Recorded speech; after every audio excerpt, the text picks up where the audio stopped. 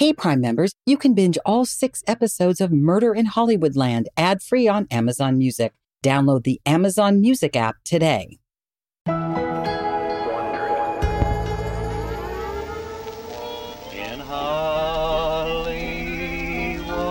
It's Thursday, February 2nd, 1922. Shortly after 7 a.m. An unusually cold morning in Los Angeles, California.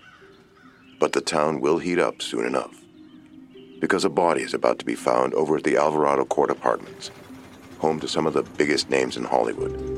You've probably seen some of them in the moving pictures. There's someone else who lives in this exclusive hamlet. The guy in 404B. He's a director with several Hollywood hits under his belt. Normally, he would be waiting for his valet to unlock the front door and draw his bath while his driver fired up the custom-built McFarlane to deliver him to the studio. But not today.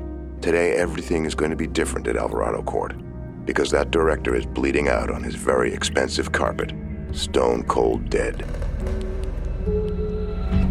On February 1st, 1922, one of Hollywood's most successful directors was found dead in his living room, a bullet in his back. His name was William Desmond Taylor, and within hours, news of his murder spread throughout Hollywood. It was clear from the start, it wasn't a simple Hollywood whodunit. The list of suspects stretched as long as the line outside a movie premiere, and it was just as star-studded.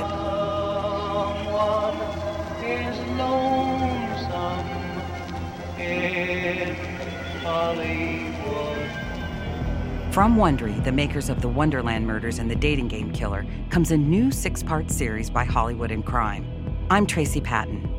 Join me and my co-host James Remar as we explore one of Hollywood's most fascinating murder mysteries.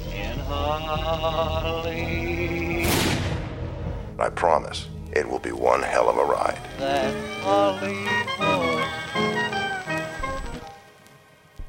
To listen to Hollywood and Crime, Murder in Hollywoodland, subscribe to Wondery Plus. Start your free trial at WonderyPlus.com today.